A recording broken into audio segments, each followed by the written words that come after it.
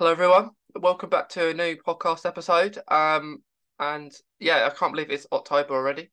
Um, and yeah, it's crazy. It's crazy how this year's flying by because it's gonna soon be 2024 soon enough. But but yeah, today it's gonna be a really good episode. I'm joined with Natasha and she's gonna be talking about t take a pain check a little bit what that is, maybe a little bit about her personal journey as well.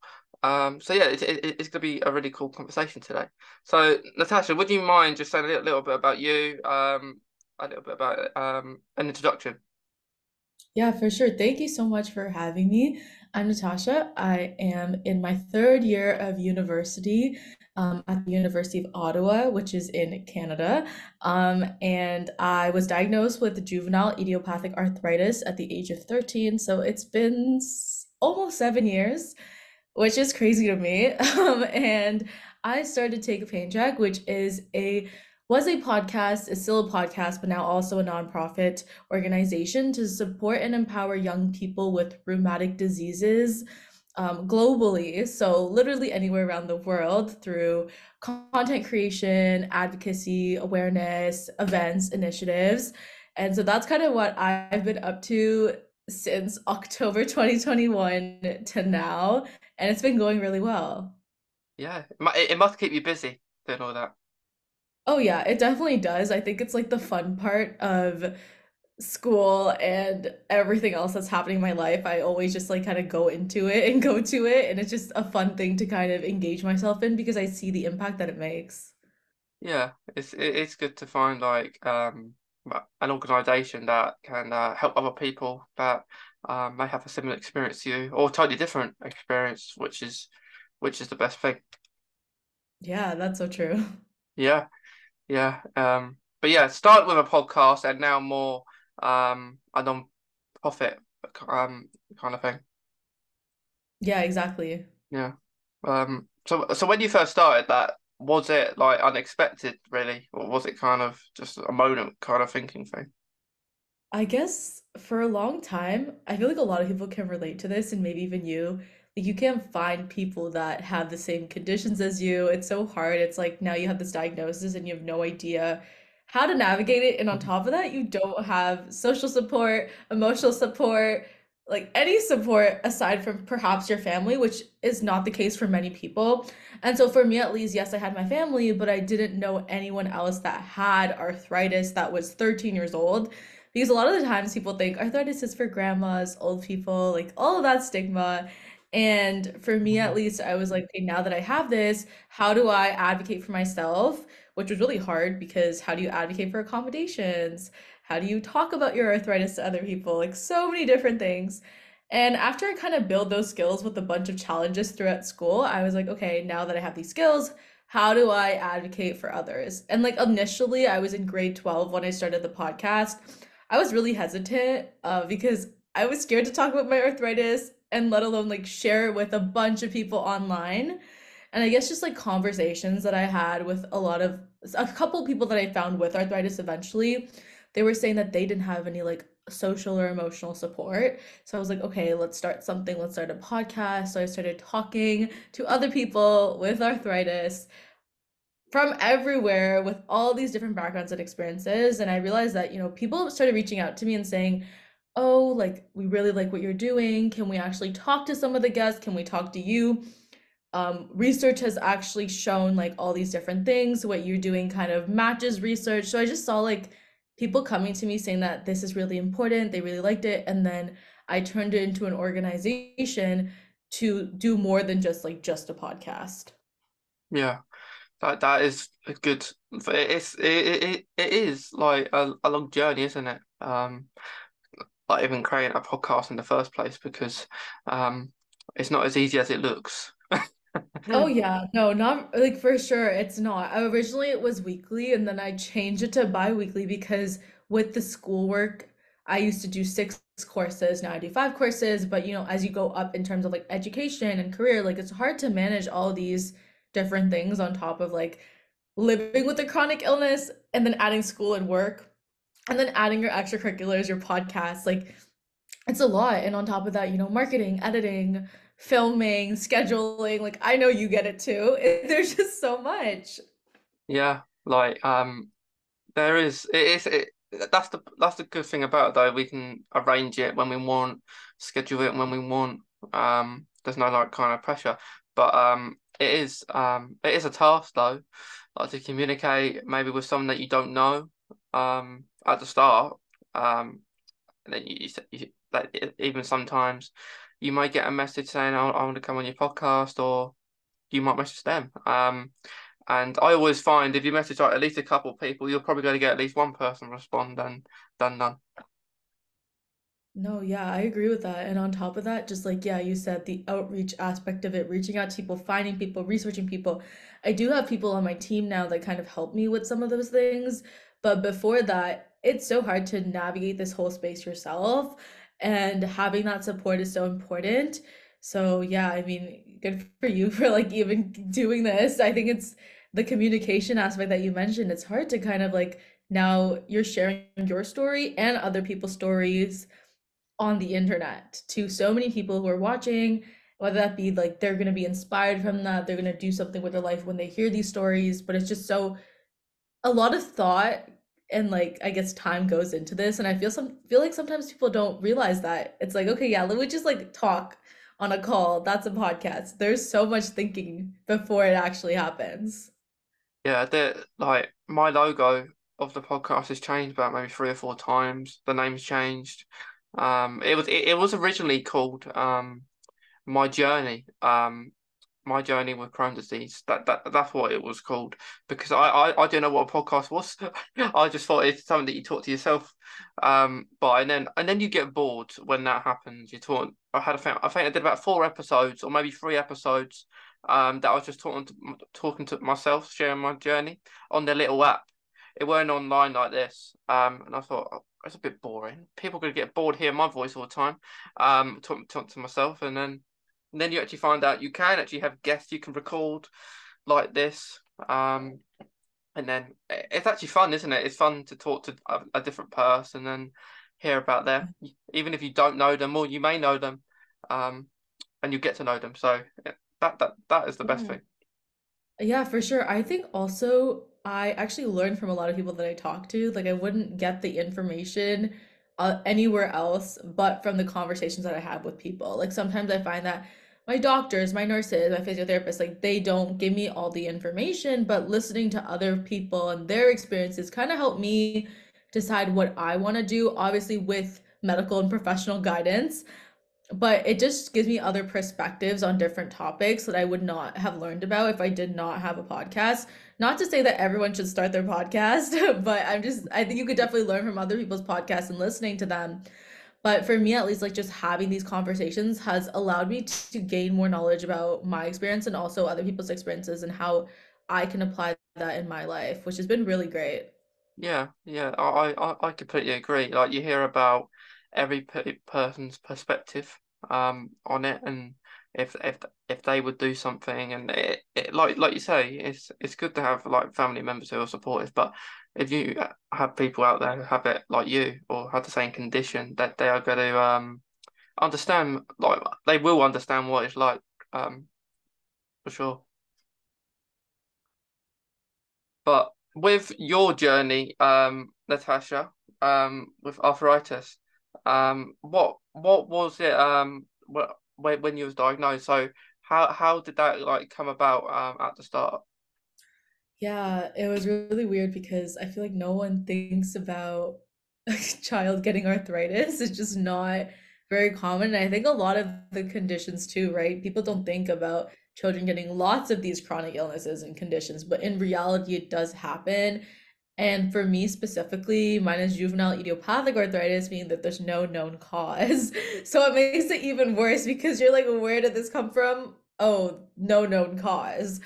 For me, when it started, I was playing tennis, and one random day, my finger was swollen, my wrist was swollen, like everything started very slowly and then quickly kind of went everywhere all around my body, like my feet, my ankles, swollen, in pain, couldn't lift up a tennis racket, couldn't lift up a tennis ball, couldn't play piano, like nothing that I used to do. And so all these things, it's like, okay, I have to quit it. I have to quit it. I can't go back. It hurts.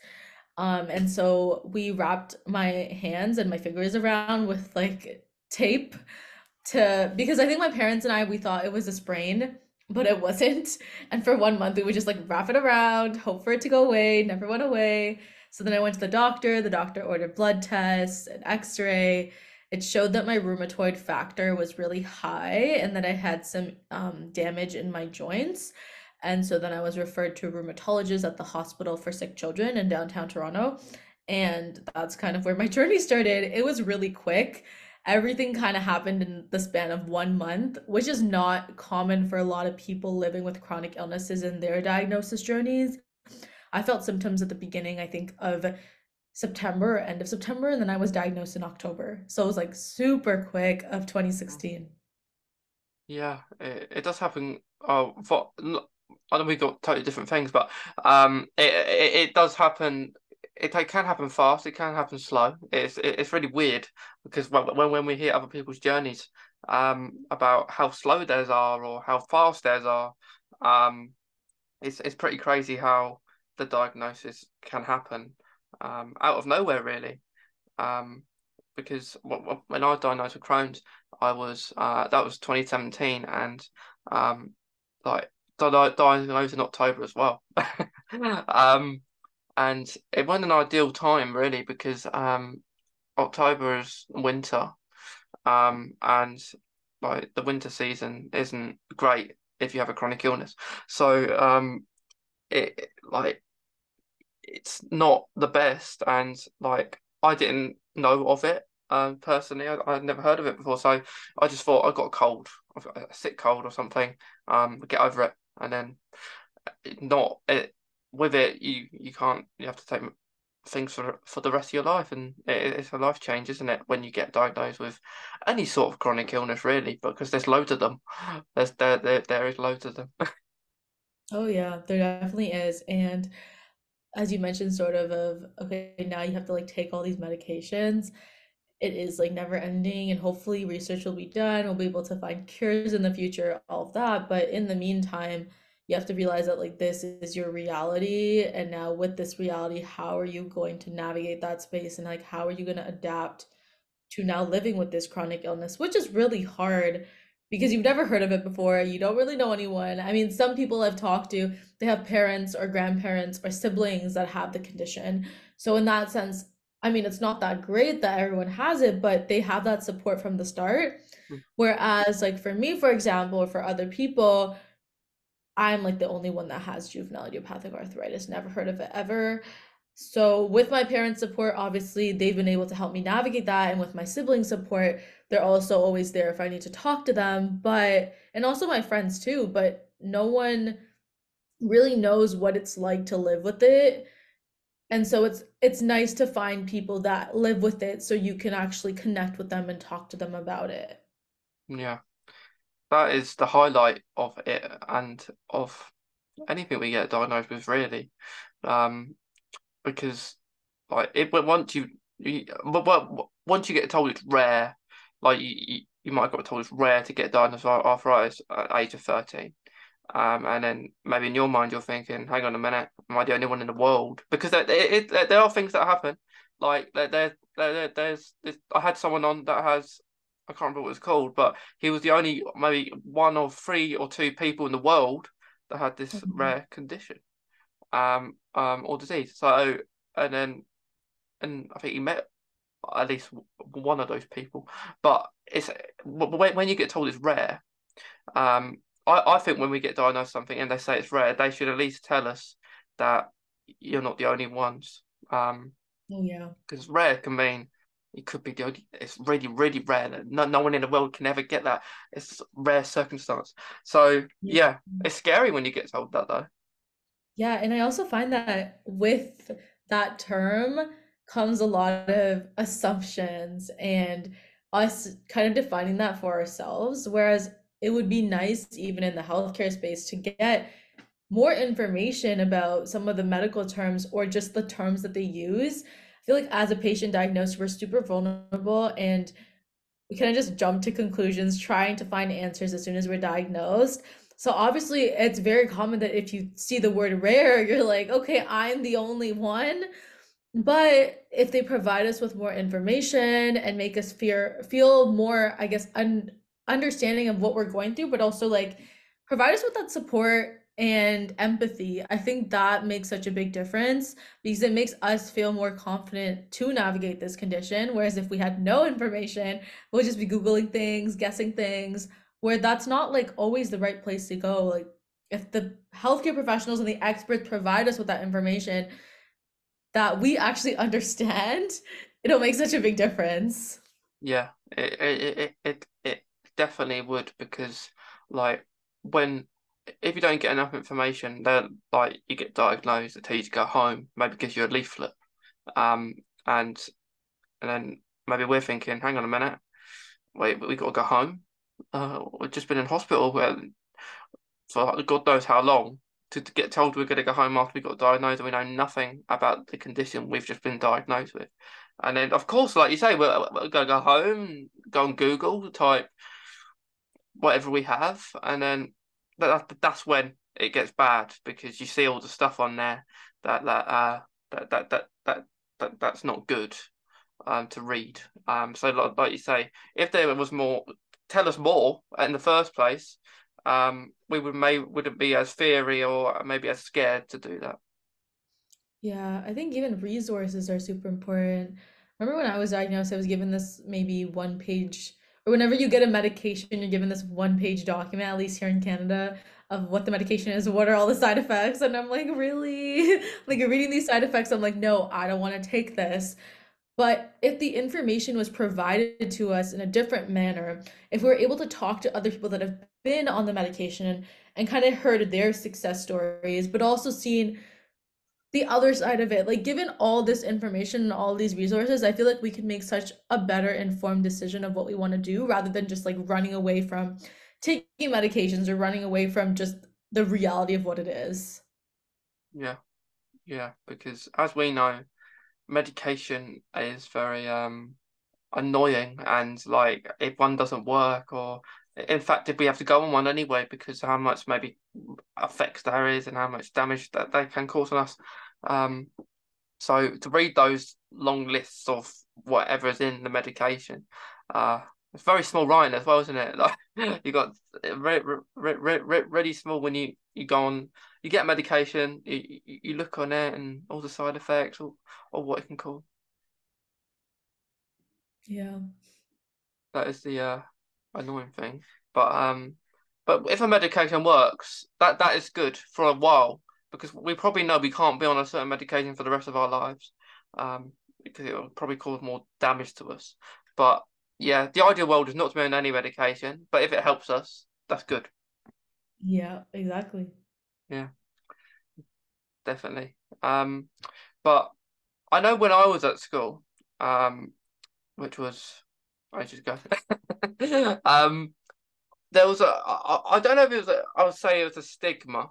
I'll see what you think of it. Because you might have before you got diagnosed, people might have been like this too if you did it. So say you would be at school and you click your fingers, and they would say like random people would come to me and say don't do that. You'll probably get arthritis when you're older. Like you say, the stigma of getting having arthritis when you get older. So for me, because I have hypermobility, and clicking my fingers or clicking any joints in any way is relaxing to me. And especially on my kneecaps. If I don't do it for ages, I don't know, it just feels nice. But you'd get people out there who would make that a stigma. Oh, it probably is bad for you. They're probably not wrong, but yeah, the stigma, like you say, is when you're older, they get arthritis, but you can get it when you're younger as well. Yeah, that's the thing. I think there are lots of comments Especially, I think not only limited to the school setting, but also the workplace too. I've had people make certain comments on why my finger might be swollen, which is not very appropriate for them to kind of point out. And then I've heard people say multiple comments about other things related to arthritis, or why do you walk so slow? Why do you get out of gym class? Like, are you just lazy? So all these comments, when really they don't know what it's like to live with this condition that's so life-changing. And if you were able to handwrite, go to school properly, not miss school, do gym class, like do everything that any other kid would do, like we would be so grateful to do that. But they don't understand that. And there's lots of comments and I guess lots of bullying out there and lots of bullies out there, which I think definitely for me at least stopped over time. I think as you grow older, things hopefully get better. There will still be people there, but for me at least, I haven't needed to, because I think when you go to college and university, you're in such a big space and environment where no one's really going to recognize if you need accommodations or anything. It's just you just go to the accommodation services yourself, write your exam. You might not see the same people next semester. Whereas when you're in like middle school or elementary school or high school, you're with the same people like almost all the time. So they will have more of a tendency to make comments because they see you every single day. And so I find that that's been very interesting, like an observation that I've seen just in terms of stigma and comments and bullying. That has definitely changed like over time. And it, for me at least, it got better where people they wouldn't really ask questions because I could be very subtle about it. But I also realized that everyone's condition's not as invisible as mine. Like arthritis is for some people is very invisible. So for me, if anyone saw me, they wouldn't know I had arthritis. But I think with other conditions, it's very obvious. Yeah, yeah, because of course, like it's very invisible. A lot of the chronic illnesses are that's the annoying thing. Like you can't actually see it like on the outside. Um, and that is the most annoying part of it because we would love people to see it, in a way because we won't have to explain ourselves half a dozen times.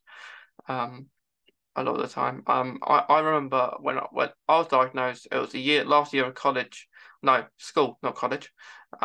Last year of school, and I I'd get a taxi to school, and then I wasn't there for about maybe a week or two, because I was in hospital, and they I did as soon as I get back in the taxi, I say, do you know where I've been for these last 2 weeks? Um, because sometimes I like to ask people questions just to see what their response is going to be. I'm not going to tell them straight off. I want to see what they think what I've been doing. So it's quite funny that their response that they say they thought I was on holiday for 2 weeks. That's so interesting. Wow, okay. I mean, Yeah, that's like a nice way to see it, but that's not what's actually happening. yeah. You I was wish you were on a holiday. yeah. I was supposed to be. I was booked to go to Amsterdam. I was but I couldn't. I had to be able to be cancelled just because I got really ill. And I was supposed to go to Barcelona when it was the start of the pandemic and couldn't go there. So holidays weren't working for me these last couple of years. Yeah. But the story short of it was that I looked like a zombie. Like I look at like the pictures, I lost a lot of weight and everything like that. So I did. It's strange that people wouldn't notice that, and like we say, it's like your appearance, and everyone's look on you as an appearance is totally different.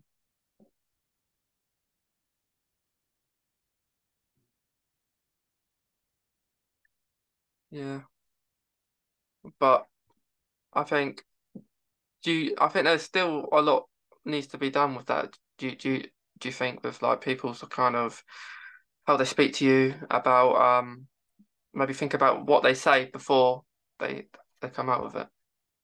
Oh yeah, I think there also needs to be education and awareness about it. I think people need to know that things like this exist and then how to talk to people when they do get it. Like oftentimes I've heard people say different comments which are not very necessary when someone lives with a chronic illness. For example, You'll be fine, don't worry about it, just continue handwriting or just continue walking up the mountain. You know what I mean? Like I've heard comments like, "Oh, it'll go away, don't worry," or just like take this thing and you'll be cured. Lots of different comments that are very unnecessary for people living with chronic illnesses. And so if we can kind of stay away from those comments and kind of switch the way we're gonna say things. So for example, like, is there anything that I can help you with? Instead of, you'll be fine, it'll go away, don't worry about it. Just like the tone, the switch in tone and the switch in words to make it more of like you are willing to help them, but also not like every 5 seconds asking if they need help. I feel like that also gets really annoying sometimes. So just kind of educating people on how to talk to people with chronic illnesses, even though we want to make it as normal per se as possible. Like you don't want to make it so obvious, but sometimes there's just comments that you just don't need to say. And so I think raising awareness about those comments and also like teaching people what are these chronic illnesses, what does it actually do to people that may be sitting beside you in class, or what it may be doing to people that work with you in the workplace or that you may see somewhere, and how to like navigate that as either an acquaintance, a peer, a caretaker, like caregiver, like it could be like literally anyone, and just like how to navigate those conversations. I think like creating something about that would be really interesting because I think it'll somehow help people to be more considerate and think about what they say before they say it. Yeah, that is what needs to happen, I think. And like you say, with education, a lot needs to be done. Like there's we just have the normal lessons, don't we? Like it's the same. It's been the same for ages. Like you'd have your English, your maths, stuff like that. And like I think there does need to be at least some realization about what it is. Like, of course, you can't go into every single chronic illness into depth, but maybe just do it as a whole. What a chronic illness is, how many there is. There's loads of them, and a lot of them have similarities, but a lot of them have differences. So it is it's something that needs to happen because it's hard. It is hard to go outside if you're sometimes a chronic illness can make us really vulnerable and compromised as well sometimes, dependent on what we take for our chronic illness. And it's annoying when you people don't always believe you or they don't take it for granted that we're actually talking about a serious thing. Um, like if we say maybe stay back or don't come so close, let me know if you've got a cold. Um, they take it very seriously. Some people are not. But like if you don't like handshakes, like you don't know where everyone's hands have been. So just little things like that. People might not like it, but tough. Yeah, being like more considerate about people's preferences and their values and beliefs because you want to be respectful. These people have been through so much, and I mean, the people not living with the chronic illnesses all have also been through different experiences and stuff. So just being mindful and like considerate and respectful, I think, can make such a big difference in the interactions that you have, and also like make sure that they're feeling that they're okay, and you also maintain that friendship and their trust. Yeah, yeah. That that's a good way to put it because you wanna like the highlight of having a chronic illness is like we say, we meet people, we make new friends. I love people when they have a chronic illness and they actually want to go into the field. Let's say they want to work at the hospital or they want to do something like that. I think it's great. I think more people who do that and say they have patients who have that as well. Uh, it's great. It's great. It's great to see that, and if you're going to feel more comfortable under maybe a nurse or a doctor or a consultant that has a chronic illness than someone who doesn't. Because even though someone who doesn't probably has all the like they know they will know things because they have to, but you'll just feel more comfortable around someone who has it, Yeah, chronic illness.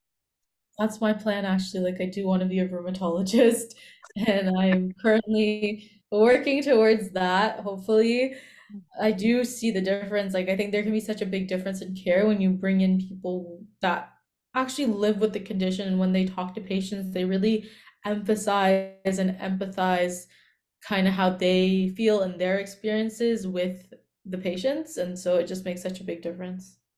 Yeah, it definitely does, and um, because it's just that level of understanding and how they treat you. Um, yeah, it's just a really good thing to to have someone. It's rare as well. It's getting more common now, I think, but it's rare that you'll find someone that has that. But it's good that you want to go into that Thanks. though. Lots of work though. So that's the other Yeah. thing. Also, I think there's lots of like barriers and hurdles to get there. And so I think there's some programs that actually, like think about people that have disabilities or think about people that are in marginalized communities, lower socioeconomic status when they apply to the field of medicine and other fields. And so that's nice that they're bringing more awareness that, we are not always treated equally as other people and we're at a disadvantage. So how do we still provide these people that are at a disadvantage with equal opportunities as others that can like probably achieve it easier than we can? And so I hope there's more awareness about that and they start to do more things like that because it is hard like living with a chronic illness and trying to be a doctor. Hmm. Whereas someone who just like doesn't live with one and wants to be a doctor, like there's on top of like the school, the studying and the work, there's now okay, like taking my medications, making sure I'm not in a flare up, making sure that the side effects of the medications doesn't affect me the other day so I can actually study and do my work, going to appointments, missing like there's just so much more. So taking that into consideration is so important because there are people that are passionate that are disadvantaged that want to be in this field. It's just 10 times or 100 times harder for them. Yeah, it is hard. Like even for just going for a blood test, which if it, like those of us that have chronic illness do that a lot. Um, maybe more so at the start of our journey, but still we still have to do it. Just get our levels checked. But the thing that I find that I like is when I have it my blood test from where I have my blood test, everyone knows who I am near enough. But I like to have it or any injection when I used to go in for infusions. I like to have it someone that I'm used to. I remember I had a newbie once. I had a newbie do my infusion. Like the main person who used to do it when I went in for infusion said to me, um, Mason, can this trainee do your infusion today? And me being me, I was like, I don't want to be mean. I can't say no. So I say, yeah, go on. And then knowing that this is only supposed to take maybe a minute to put the needle in, I make sure I drink at least a liter before I go for any sort of injection because that's what they tell you. They say have some drink. If they don't, the veins might not work. So I do that, and whenever someone says I can't find a vein, I question them about it. I say I'd be like, how? I've just drunk loads before I've gone. I've got here. So the trainees here, we're here 10 minutes later, still trying to find the vein. And then I had to say something saying, so something's wrong here. This can't be right. And then the main person who does it before took over and did it straight away. But the trainee went to across the room because in the infusion room there's a few people. Went across the room injected someone, put the needle in, and it went in, but it did not hit the vein. So they did it wrong. And they had to, I think they had a reaction, and then they had to stay here longer, start all again. So that's why I don't like, I know not all trainees will be the same, but you know when you have an instinct, if it's like minutes tops, it's fine. But Yeah, I mean, everyone's still learning, and it sucks because we are the patients that they're learning on sometimes. But yeah, I just hope that people get enough training and because it makes us a little bit afraid, and so like we really require that reassurance. So making sure that they understand what we're going through and then they try to like, gain that knowledge, gain those skills before they come and do stuff would be great. yeah, try on the dummy first. Um, Yeah, I think they do though. I think they do. yeah, But yeah, I know what you mean. yeah, Like you more. don't want, but things happen and it's really unfortunate and I hope it just does not happen. But what can we do? Yeah, like even some people who have really bad veins even get injected into I think their thighs and their legs, and I couldn't imagine having that done. Must hurt. Um, but sometimes we go for our injections, and while they're doing it, they talk to us. And they say, how have you had a good week? How you doing? And then probably in our minds, well, we like to engage with them, but at the same time, we want them to get it done because we find when they talk to us while they're doing it, is that it's going to be longer because they want to have a conversation with us, which I guess they want to socialize because it probably be pretty boring not to socialize with us, but at the same time, we don't want to be in a hospital. We want to go in, get out. Yeah, no, I feel that way. I think everyone has their way of navigating that. For me, like when I get a blood test, like I just want to listen to music. Like I don't really want to have interactions with people. And that's just my way of coping with it. Whereas other people may want to talk. Like sometimes I remember with my infusions, like I did want to talk to the person, but I also don't want to distract them. So just like lots of things going on in our mind. But finding what works for you in order to cope and kind of stay calm during that time is really important. Yeah, yeah. I was when I went into for infusions, I think I made one friend out of that, but because the rest of the others were quite old, and not you're not all in the infusion room maybe getting the same infusion. You might be getting infusion at someone else.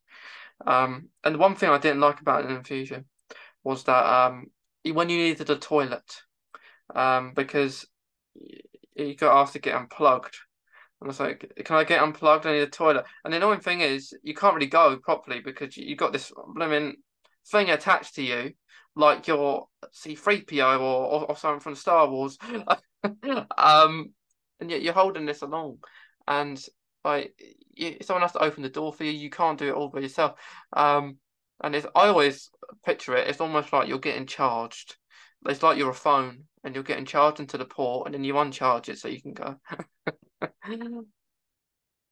That is the main thing. But yeah, it's I personally prefer the injections that I have now than having an infusion because you don't have to go in the hospital for it. You can do it at home. It's easier.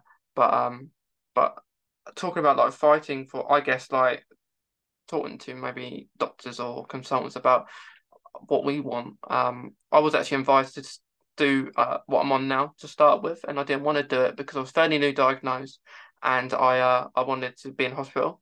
So it's good that I did that because as soon as like it was a year before I think the pandemic, and I was on what I'm on now at home.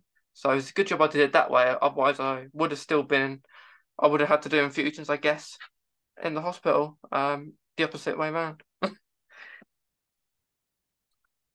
Yeah, but like what with your what arthritis, Natasha, how what sort of medication do you take? Yeah, so I think it definitely changed over time. Originally, it was really hard to find medication that works for me. So right now I'm on something called triple therapy, which is methotrexate, which is a subcutaneous injection weekly, and then sulfasalazine and Plaquenil, which are a bunch of pills. So I take a lot of pills in an injection. Hopefully, eventually it can change because I've been on it for 4 years now, and I think that's a long time. And my doctor and I are kind of in the process of figuring out what the next steps are in terms of the medications. But yeah, that's kind of what I've been on now. I've had infusions in the past that haven't really worked for me.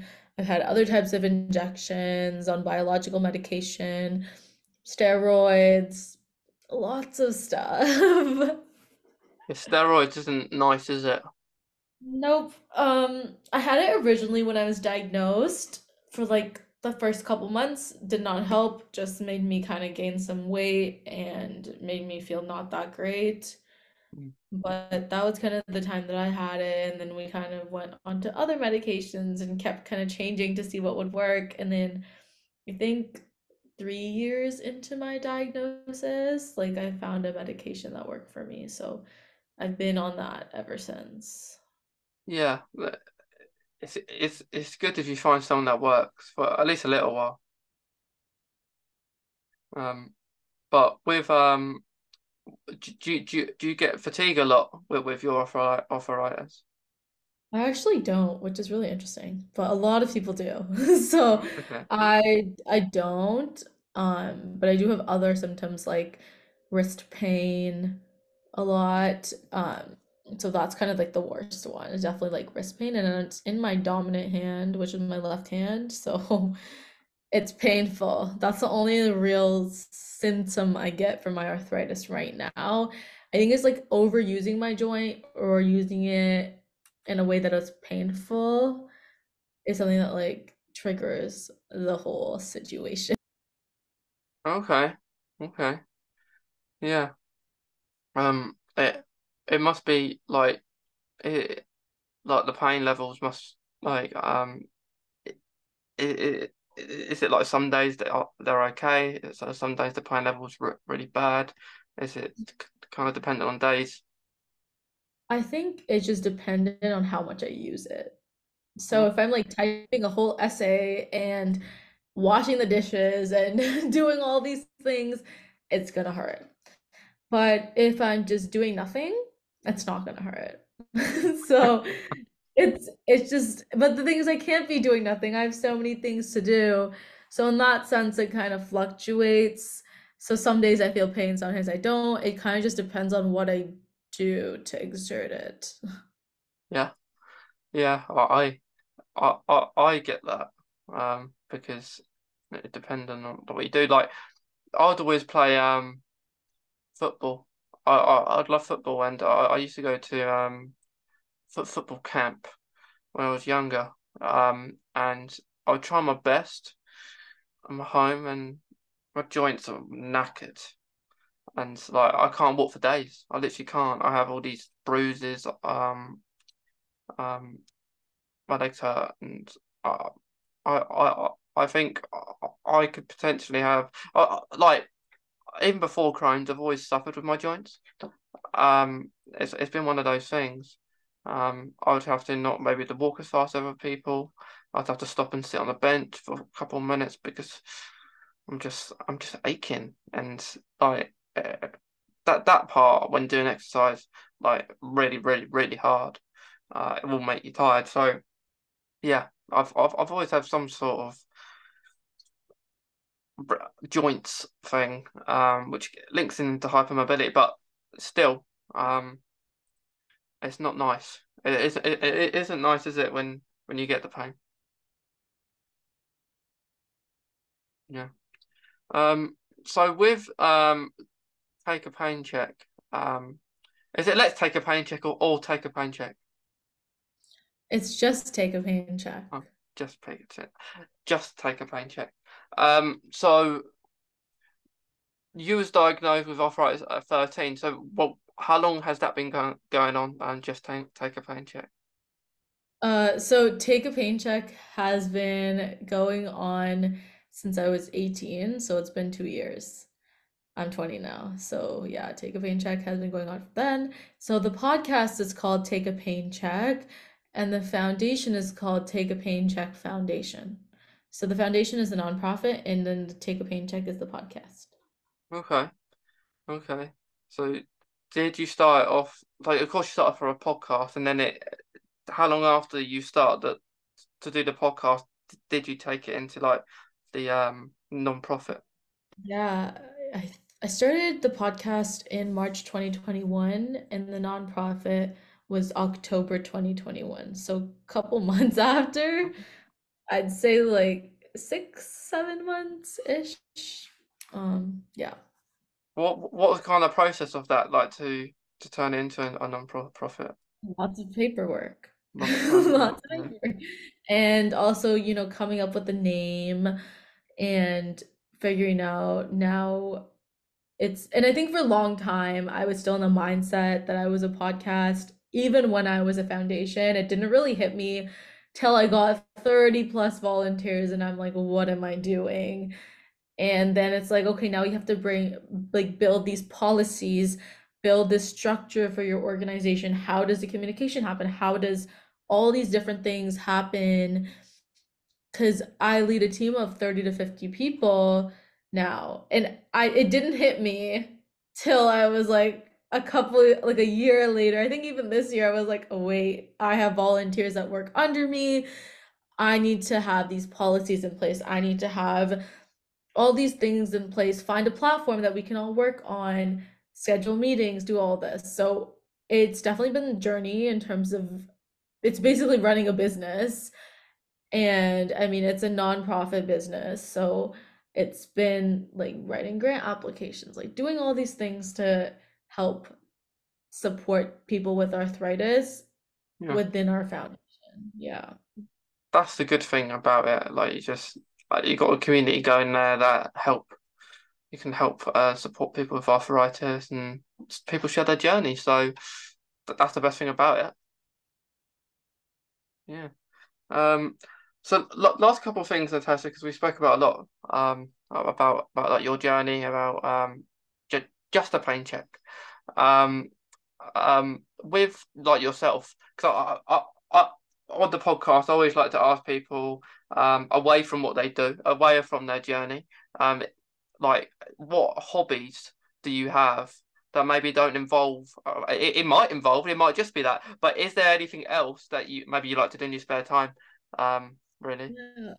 This is an interesting question. Okay, so I like to do research and I also sing. So a lot of people don't know that about me. Like I've been taking singing lessons since I was 6 years old. So on the side, I do singing lessons. I participate in like contests, competitions, performances, musical theater, different things like that. So that's what I was kind of brought up doing when I was growing up with my brother. We both did it together. And research, I kind of got passionate about it once I was diagnosed with arthritis. So I'm involved in a lot of research studies as a patient partner. So I give my advice on research projects and also as a research student. So I do the research with the principal investigator and research teams. So that's kind of my other side hobby. I really like learning about arthritis and seeing how things are changing over time in terms of the research. So those are two things that I do, singing, research, and the podcast, I guess, is also a hobby. So yeah. Yeah, yeah. There's something that people don't know about you. You know what to say. Yeah. It's what kind of genre of music? Is it just any, or like what Yeah. kind? So I was doing the Royal Conservatory of Music, which is like the actual exam to become like a certified like teacher. So I'm in my level 8 right now, and so we sing classical pieces in German, French, English, Italian, so all of that. I kind of do that with my vocal teacher to do exams and then hopefully be like kind of certified in that. And then I also sing like pop songs, musical theater songs, like Indian classical music songs, like lots of different genres. I don't sing like rock and country and stuff, but I sing like musical theater, pop, uh, yeah, classical music, lots of different genres. Yeah, yeah. That is good. It's a good hobby to have. Singing. I love music. I always like whenever I let's say write a podcast up, I always have to listen to some sort of music, otherwise I won't concentrate. Um, so I love to listen to soundtracks really, like soundtracks from different shows. Whenever I listen to that, I picture myself in the moment of where that is set, and I picture I'm just doing it, like or something running or something like that. But but yeah, that is a good hobby to have. Maybe one day you'll have to share with everyone that maybe a song, uh, or so Maybe. maybe. Maybe one day. Maybe. Because yeah, I do know about you. Like you say, probably no one else knew that. From just take a pain check, know that about you. Unless you told them that is, but uh, but the research bit is good. Yeah, I It didn't tell Take a Pain Check of listeners about that. So yeah I did not. yeah It's interesting. I don't know, I just never shared it, but I guess now they know. yeah yeah. If any of them listen to this or watch this, they'll know. They'll know now. Your secret's out. Thank you for sharing my secret. Yeah, I don't think you knew I was going to ask that question as well, so a bit of surprise. Um, but the last question, you do know what I'm going to say is, would you mind just saying maybe a bit about like, maybe advice that you'd give out to anyone else, maybe with a chronic illness, arthritis? Yeah, I would say to stay patient and calm just because things do get better. I feel like when we're diagnosed with arthritis, we are stressed out. We don't know what's going to happen next. It's just so hard to navigate that, and we feel like our life is over. We don't know what to do. We don't know how people will react to this new diagnosis. But I think with experience and growing up and constantly meeting new people, experiencing new challenges and hurdles, you really you gain resilience and you realize how to advocate for yourself and things end up getting better. Like you're able to gain those skills. So I guess just stay patient and calm because you'll be able to gain those skills in order to learn how to navigate your chronic illness. Yeah, yeah, that's some really good advice there. Yeah, I completely agree because it does help to like say navigate and yeah, really good advice. But I hope you've enjoyed yourself, N Natasha, like coming on the podcast. Yeah, it was great talking to you. Yeah, it was really fun. Um, and yeah, yeah, I look forward to hearing you sing one day. Yeah, Thank you. thank you. And to anyone listening, watching, we hope you've enjoyed it as well. And yeah, just I will attach like on the description about just pain, just the pain check, and you can check out what they do. A little bit about Natasha as well on today's episode. But yeah, hope you enjoy it wherever you're listening. If you're across the pond in America, or if you're somewhere else in the world, because now it's crazy when I look at how people listen to it. It's all over the place. So yeah, it's good though. It's good that it goes across the world. But Yeah, yeah, thanks, Natasha. Hope you have a nice rest of your day. And yeah, thank you. thank you.